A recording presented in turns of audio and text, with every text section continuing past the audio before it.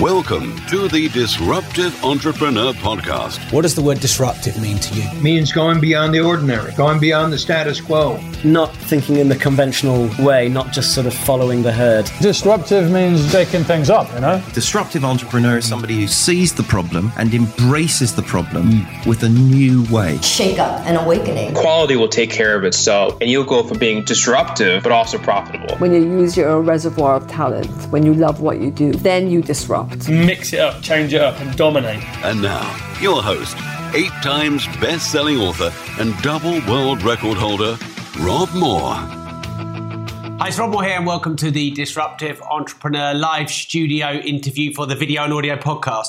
Now, I'm very privileged to have a very special guest with me. I don't know if you can guess who he is, but before I start officially, I do have to ask you, should I address you as Glenn or Kane or Mayor? You call me anything you want. Glenn would be great, though. Okay, so Glenn, thank you for taking your time to do the interview. Thank you for having me. So I'm always fascinated by people who are very successful in multiple disciplines. And you're a wrestler, an actor, an author, a businessman, a realtor, a mayor of Knox County, a politician. That's an amazing array of talents. What would you say you most identify with? Like if people didn't know you and you said, hi, I'm Glenn and I am, what would that be? I don't know. That's a great question.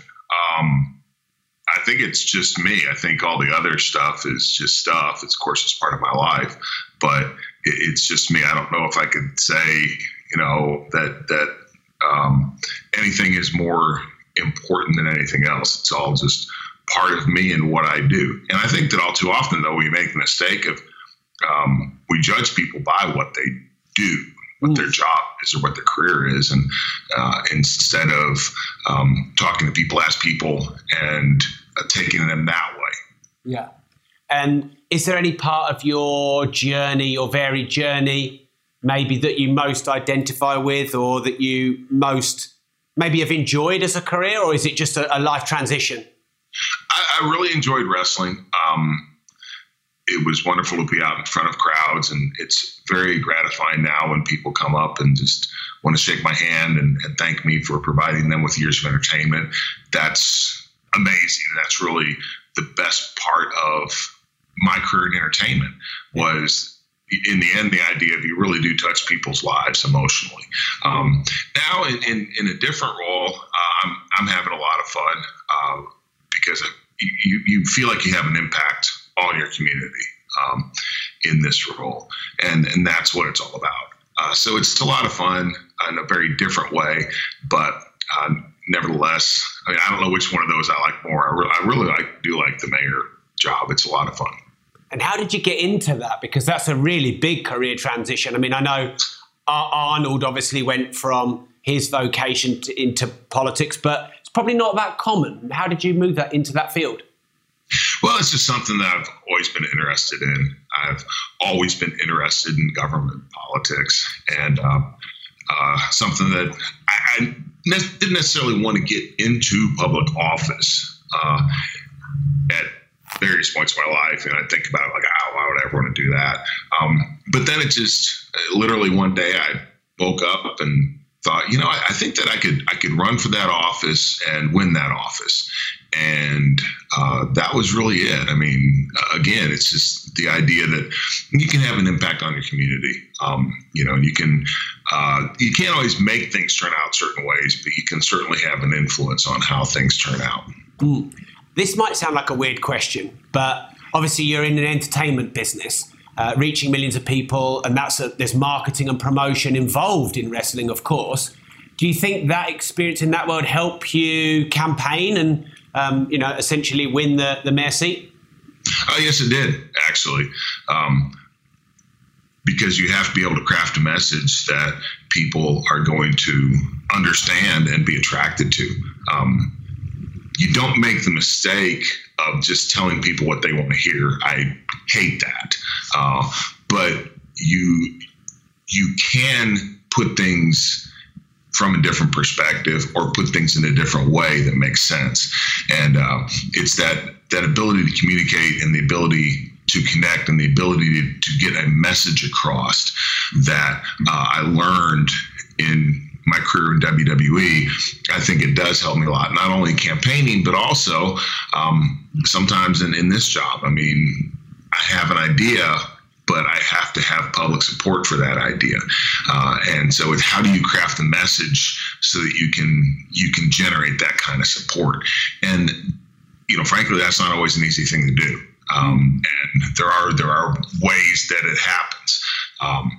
You can't, if something's so complex that people aren't going to understand it at first blush, there's no point, right? So you have to be able to break things down and put them in a certain way that people are going to say, oh, I see. Yeah, that's a good idea. And I understand why that's important.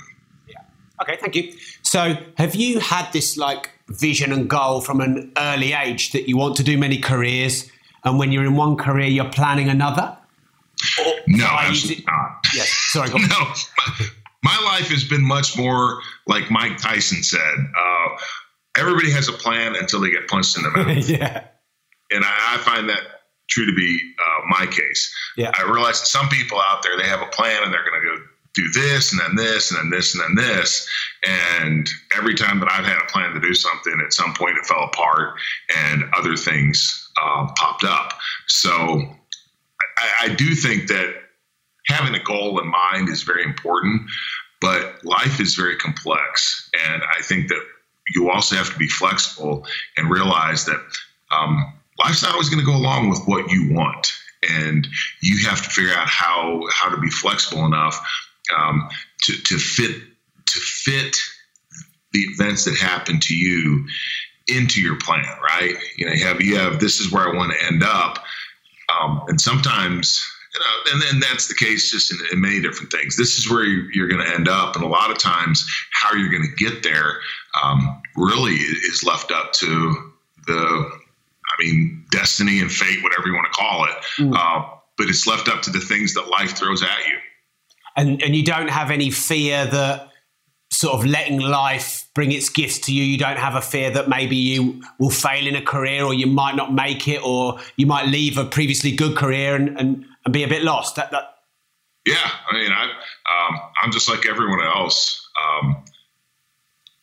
The fear of failure is a huge obstacle. And it's been a huge obstacle in my life. But here's the thing. I have failed at a lot of stuff. And the more you fail, the more you realize that's not the end of the story. Yeah. Right? You're going to be able to come back from that and to go on. In fact, in many cases, failure is actually a positive, because if you never fail, that means you didn't try and you're not stepping outside your comfort zone. You're not growing as a human being. Inevitably, you're going to fail, because when you step outside of your comfort zone, when you step outside of what you're doing, you're learning, and you don't have maybe all the tools that you need, or things, you don't have the experience you need. Things don't turn out like you'd want them to turn out. But if you don't do that, you're never going to know what your life could be. So I don't think anymore. I used to be very afraid of failure. And now I'm just like, well, it's just part of life. And if I'm not doing that, I'm not doing what I should to fulfill whatever my potential or whatever plans that are out there for me.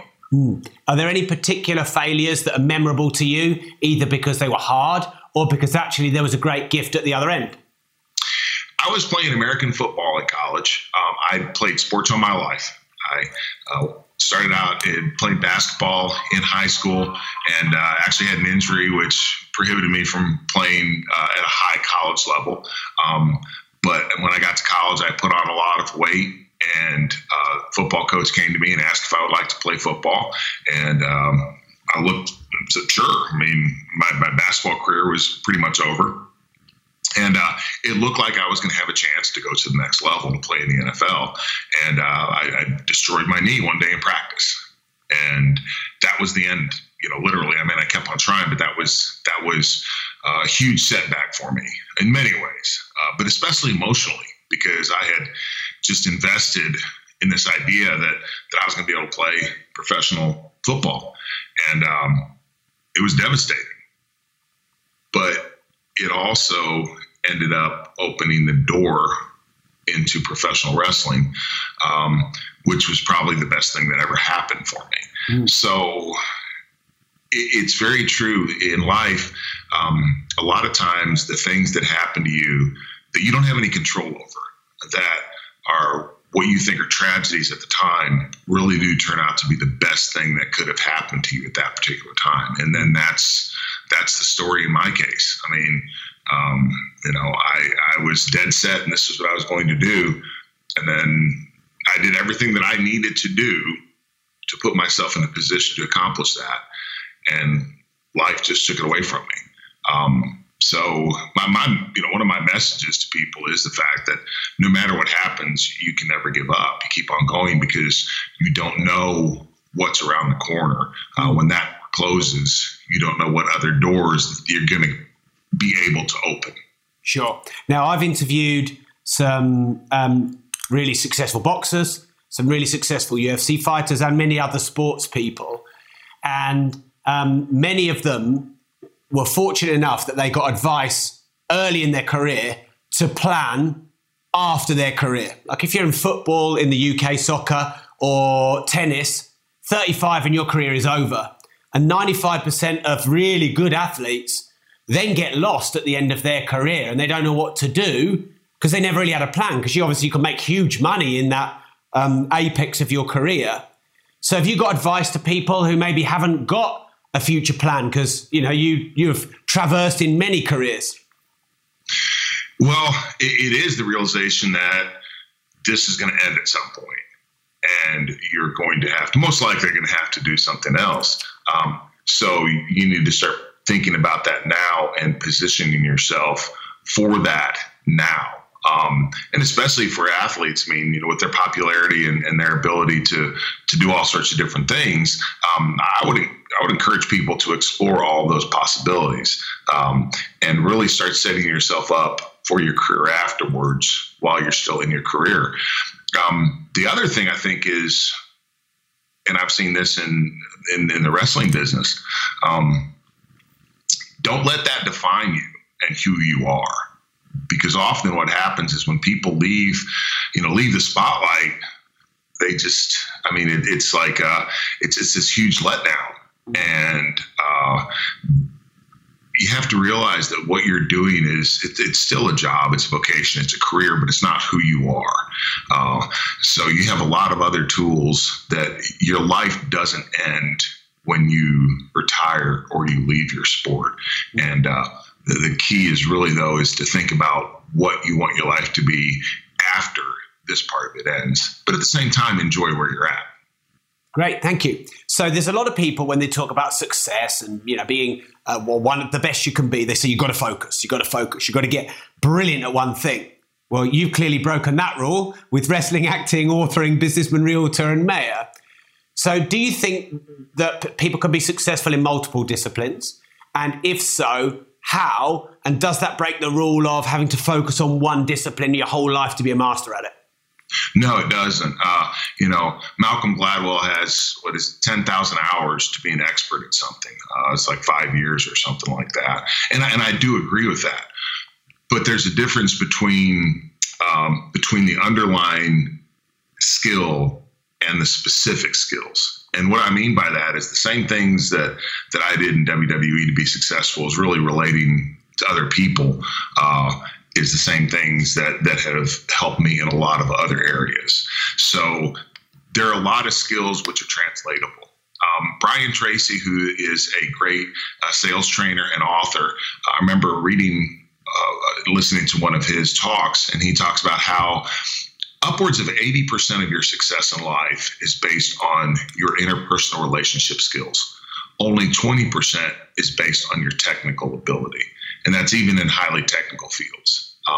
So it's your skills, especially your interpersonal relationship skills, that are really the most important thing. And it's also things like, I'm currently reading I've never read this, which is probably surprising, but the 7 Habits of Highly Effective People. It's your character. And we always worry about personality and that sort of thing, but it's really your character, your integrity, those sort of things that are the most important stuff. And we can learn, like when I'm looking for someone in my business or here at the county or whatever, they can learn the skills that they need, but you can't teach them how to be a good person, and you can't teach character and that sort of thing. So that's actually what I look for, is people who are good folks and get along well with other people, and then we can teach them the skills that they need. Sure. Okay, thank you. So we'll move into wrestling. So I'm fascinated by the business of wrestling. Can you take us into a bit of behind the scenes in wrestling, in the business of it, how it works, the promotion, obviously it's a massive brand. Yeah, absolutely. The history of the wrestling business is fascinating. It really started as part of the traveling carnivals and circuses, and then spun off into its own industry. At one point, there were, especially across the U.S. and really around the world, but it was very diffused. There were companies all over the place. We called them territories. And then with the advent of cable television, essentially Vince McMahon was the visionary who saw that there was only going to be one company.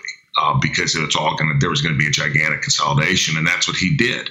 And Vince's true genius lies in his ability to get ahead of the curve when it comes to entertainment technology. Pay-per-view.com, you get redirected to WWE.com. He was the guy that perfected pay-per-view. He understood how important cable television was. WWE was streaming stuff on the internet in like 1995. Yeah, I remember. And then eventually he understood how important social media was, and now WWE has a WWE Network, which is this platform that is completely it's award-winning. It's completely changed entertainment delivery because it has both real-time and on-demand components, which is the first platform to do that. Yeah. But the company itself is fascinating. It is a global company. They have offices in New York, Chicago, Los Angeles, London, Shanghai, Singapore, Mumbai, Tokyo, Shanghai, all over the place. And it's on the one hand, it's a live touring business, much like the circus or concerts. But then you also have the television component. So it's really this hybrid. One of the things I find most interesting is we'll go and they'll do a TV show in London and be there and have everything loaded in and do the show that night and then break everything down. And by the next day, they're in Manchester or Birmingham, putting everything back up and doing another show in a very compressed time frame. So the logistics of that are unbelievable.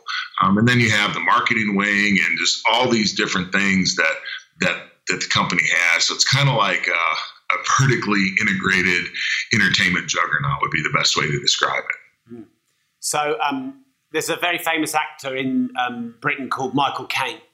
And in his autobiography, he said, when I'm getting paid a lot of money to do a film, the way I see it is I'm getting paid 10% to make the film and 90% to promote the film.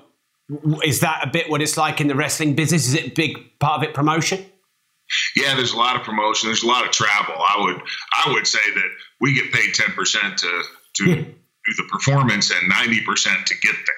Yeah. And all the travel that's involved. And yeah, there's a lot of promotion as well. And what really WWE does is they integrate the television shows with the rest of the business. So a lot of our promotion is actually marketing is actually done through the cable TV shows. Yeah. But I would agree with that. And it's probably true in a lot of businesses is you get paid very little to do the actual part of it, to do the stuff you like, and you get probably paid a lot to do the stuff that's not as much fun. Sure. Now, I understand from my research that Kane wasn't the first wrestling character you took on, and you tried a few before. So can you take us on that journey and then how you settled on the character Kane? Well, let's talk about failures, because I certainly had some. And again, there's no prescribed path to get to WWE. Everybody does it a little differently. It's not like other sports where you have minor leagues and then you work your way up, or you're always part of the organization. And so early in my career, I was working for very small companies, and here in the States, of course. And remember, I would drive 200, 300 miles and not get paid anything, just to go out and try to get some experience. It wasn't much fun. Didn't have many people at the shows. I mean, by not many, I mean less than a dozen sometimes. And then eventually I just networked and worked my way up and was able to sign with WWE. My first character was a character called Isaac Yankum, which was a demented wrestling dentist, which was not very successful. It was another one of my great failures. And I should also note that with WWE, I didn't create that. I didn't create any of the characters. I mean, I had input into the characters, but in many ways, it's still a TV show where you have writers and people deciding what character you're going to play and all that sort of stuff. It's a little different because in TV and movies, they're looking for the person to play the character. In WWE, they're looking for a character that they think will be successful, played by this person. Yeah. So it's a little backwards. But nevertheless, so the wrestling dentist was not successful and very short-lived. I had another character which was called Diesel, which was an imposter of a previous very popular character that WWE had. That wasn't successful either. And that one, the dentist character, a lot of that rests with me. I couldn't get into the character. I always like to say that I couldn't sink my teeth into it. But with the Diesel character, the audience never gravitated to it. And then this character Kane was created for me, and that was my big break. So again, you have failures, but along the way you learn things, and I think I was also able to prove to WWE that I was an asset to the company, even though they hadn't found what was right for me. I didn't cause problems. I showed up to work on time, didn't complain, did everything that you needed to do. And a lot of times, it's like, I think Woody Allen said, 80% of success is just showing up. And I showed up, and eventually they decided they decided this character Kane was going to get what we call a push, which means it was really going to be promoted. And it was, and I was able to be successful with that one. And your wrestling career, how long was it? It was a long time. It was all told almost 30 years. And what makes you succeed in that career for 30 years when others might only succeed a few years? Well, part of it's just luck. I was very fortunate. I didn't get hurt very often. Even now, people ask me if I'm banged up or whatever, and I'm in pretty good shape. I have a bad knee from football, but that was before I ever got into wrestling. And I think a lot of that, though, too, is also I always keep myself in shape. And then also it's attitude and work, and that takes you a long way. And just having the right attitude and realizing that you're contributing to the company. I mean, I think too often people go to their employer and what's in it for me, what's in it for the employee. And what they should be doing is, what can I do for my company or whoever? That's what makes you valuable. And I think that just my attitude and my willingness to work and my willingness to be, to put the company's interest first is why I was able to stay around for so long. You've been that character so long. Do you ever dream as Kane or randomly be Kane and forget that you're Glenn? No. And thank goodness for that, because Kane's not necessarily a person I would want to be in real life. Yeah. Okay. So if we can now move on to your mayoral role. So, I mean, look, it's amazing that you've become a mayor. I think it's really inspiring. But I guess most people don't have any idea what a day in the life of a mayor is like. So could you give us a bit of a day in the life as a mayor? Sure. It varies from day to day. Like this morning, I got up and went over. We're working on a project. We have an issue here in Knox County, really across the state of Tennessee, really across America, with mental health services. And that's driving some other issues that we have. We have a issue with jail overcrowding, and part of the reason is because a lot of people that would otherwise be receiving mental health services end up going to jail because we just don't have any place for them. So I went over and looked at potentially an old hospital in town that has been decommissioned, and potentially doing something with that. Now around the holidays, Knox County is a pretty big organization. We have 2,500 employees. I think we have 19 departments. So I go to all the different departments, and they have Christmas lunches and stuff, and go around there, and then dealing with the media and interviews and that sort of thing, as well as meeting, say, with my department heads. And my job is really to have a vision of where I like things to go, and to chart that, and then to implement it through our departments. So it truly is a CEO role. But along with that, there comes a public component for sure, and also a political component. And we have to make decisions about policies and that sort of thing. So it is very interesting, and it certainly isn't boring. I mean, it varies so much from what I do one day to the next.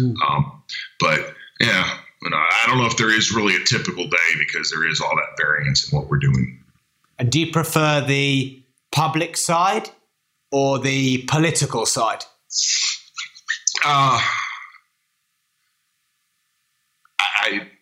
They're both there, and I don't know. I don't know, actually. It really depends. Folks often forget that we're a business. Okay, we're in the business of providing certain services, and Knox County is $1 billion business. Okay, I mean, we have an $850 million debt and our budget, and then we have like $500-600 million in debt, which it's a big business. 2,500 employees, all those different things. So a major component of my job is just making sure that the services that we're providing are being done in an effective and efficient manner at the lowest cost possible to our consumers, who are the taxpayers in Knox County. But then, you have the political side too, which is some of the decisions that have to be made impact the business side of things, but they're not necessarily just business stuff. So I don't know. And here's the thing too. What we often do in politics is we delve into personality and all that sort of stuff. I like to talk about ideas, and unfortunately, I don't think we do that enough. We really, and you can see it now with what's just going on in the United States and how divisive everything is here. It's just my team against your team, and let's fight it out and butt heads. And that I do not enjoy at all. So you said your job is to have a vision and then have the departments work towards that vision. So when you went for mayor and wanted the role, what change did you want to make, and what's your vision? Well, I mean, that's going to vary depending on a lot of different things. Overall, as I said, a couple priorities that we're working on is mental health, behavioral health, as well as we have a huge issue with substance misuse in our community, as many communities across the United States do. And those two things are at the root of some of the other issues that we're facing, such as our jail overcrowding issue, our homelessness issue. If we could get our arms around mental health and substance misuse, which is, of course, a very difficult task, it would help us in a number of areas. And also, another big thing is how do we prepare our workforce for the rapidly evolving global economy? I mean, if you look at all the things happening in the global economy, innovation has become the driving economic engine. And how do we prepare our workforce for that? How do we take advantage of that? How do we get companies that are in that sector of the economy to invest in us, to come here? The way we do that is by fielding a great workforce. When we talk about economic development, which just really means jobs and all that sort of stuff, but when we're talking about companies coming here, it's no longer. It used to be, you would you'd have an industrial park or business park, and we can do it for this, and they build a building, or you build a building and sell it to them, whatever. The site selection is not nearly as important anymore as the talent. It's your workforce, which companies are looking for. So how do we improve our workforce? Well, not necessarily improve our workforce, but change our workforce and tailor it so that it's meeting the needs of the 21st century.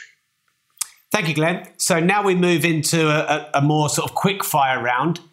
So we're probably coming towards the end of the interview. And we've started introducing something new into this show, which is called the cheeky round. So it's a bit of a test. Okay. You said you'd answer anything, so we'll give it a go. So we'll start with that one. Are there any politicians that you would love to choke slam in the ring? I will withhold my opinion on that one. I'm sorry. Right, don't be sorry. That's fine. I know it's a bad question. No, it's not. It's a good question. I'm just not going to answer it. All right. Okay, and for whatever reason you like, whether it's brand, marketing association, or just for fun, would you wrestle Trump in the ring if he challenged you? So, he's actually done that. Yeah. He was WrestleMania years ago versus Vince McMahon in a hair versus hair, billionaire versus billionaire match. So, yeah, of course I would. I'll wrestle anybody if it's for a good cause. Okay. And is there anyone who just trash talks you so much you'd love to give them a bit of trash talk back? Gosh, man, no. I get along pretty well with most people, and I tend not to trash talk. I just ignore them because I think that's what most people want, is that they want you to say something back so that they can get the attention. And actually, that's a good point, because obviously anyone who's successful has critics. And is that your strategy for dealing with critics, to not engage? Yeah, I try to control what I can control, and what I can control is my reaction. Sometimes I read stuff and does it burn me up? Yeah, but I also have to consider the source of where it comes from. And I also have to consider a lot of times, people are making opinions based on very little knowledge and their own biases. Yeah. And then I've done that too, right? I'm like, why are they doing this? And there's a reason for it. So yeah, for me, it's, I control what I can control, and that is my reaction to things. Yeah. Okay. Thank you. So, who's the toughest opponent you've ever had in the ring? The toughest opponent's The Undertaker. Yeah. And we know why that is. And then outside of the ring, and this can be a person or a life challenge, what's been your toughest opponent? Probably my toughest opponent was dealing with how to overcome fear of failure, and how do you say to yourself that you can go do something and not be paralyzed by the fear of that. And I referenced like my knee injury. That was probably the biggest thing. But also my failures in WWE, and also sometimes the thought of leaving WWE and what I would do with the rest of my life. Well, it turned out pretty well, didn't it, Glenn? I guess. And what's the best advice you've ever received that you can recall? The best advice that I've ever received is that I'm the one responsible for my life and no one else is. And it doesn't matter if things happen to me that aren't my fault. I'm the one that's going to have to deal with it. So I have to take ownership of things. And then have you ever had any really bad advice, or the worst advice you can remember? A couple businesses that we got into were not really good endeavors, and caused some financial headaches as well as just emotional heartache, because you have a business and you want it to succeed, and it's almost like a baby, and then in the end you realize that you're just going to have to let go because it ain't working, and it becomes an emotional decision. Okay. Is there one thing that's wrong with the world that you'd love to change? Yeah, we don't talk to each other. We scream and yell at each other a lot, and we all have a different viewpoint. We don't listen. Actually, we talk too much. We don't listen enough. If there was one guest you would say, Rob, you've got to have this person on your show. I love them. They're amazing. Who would that be?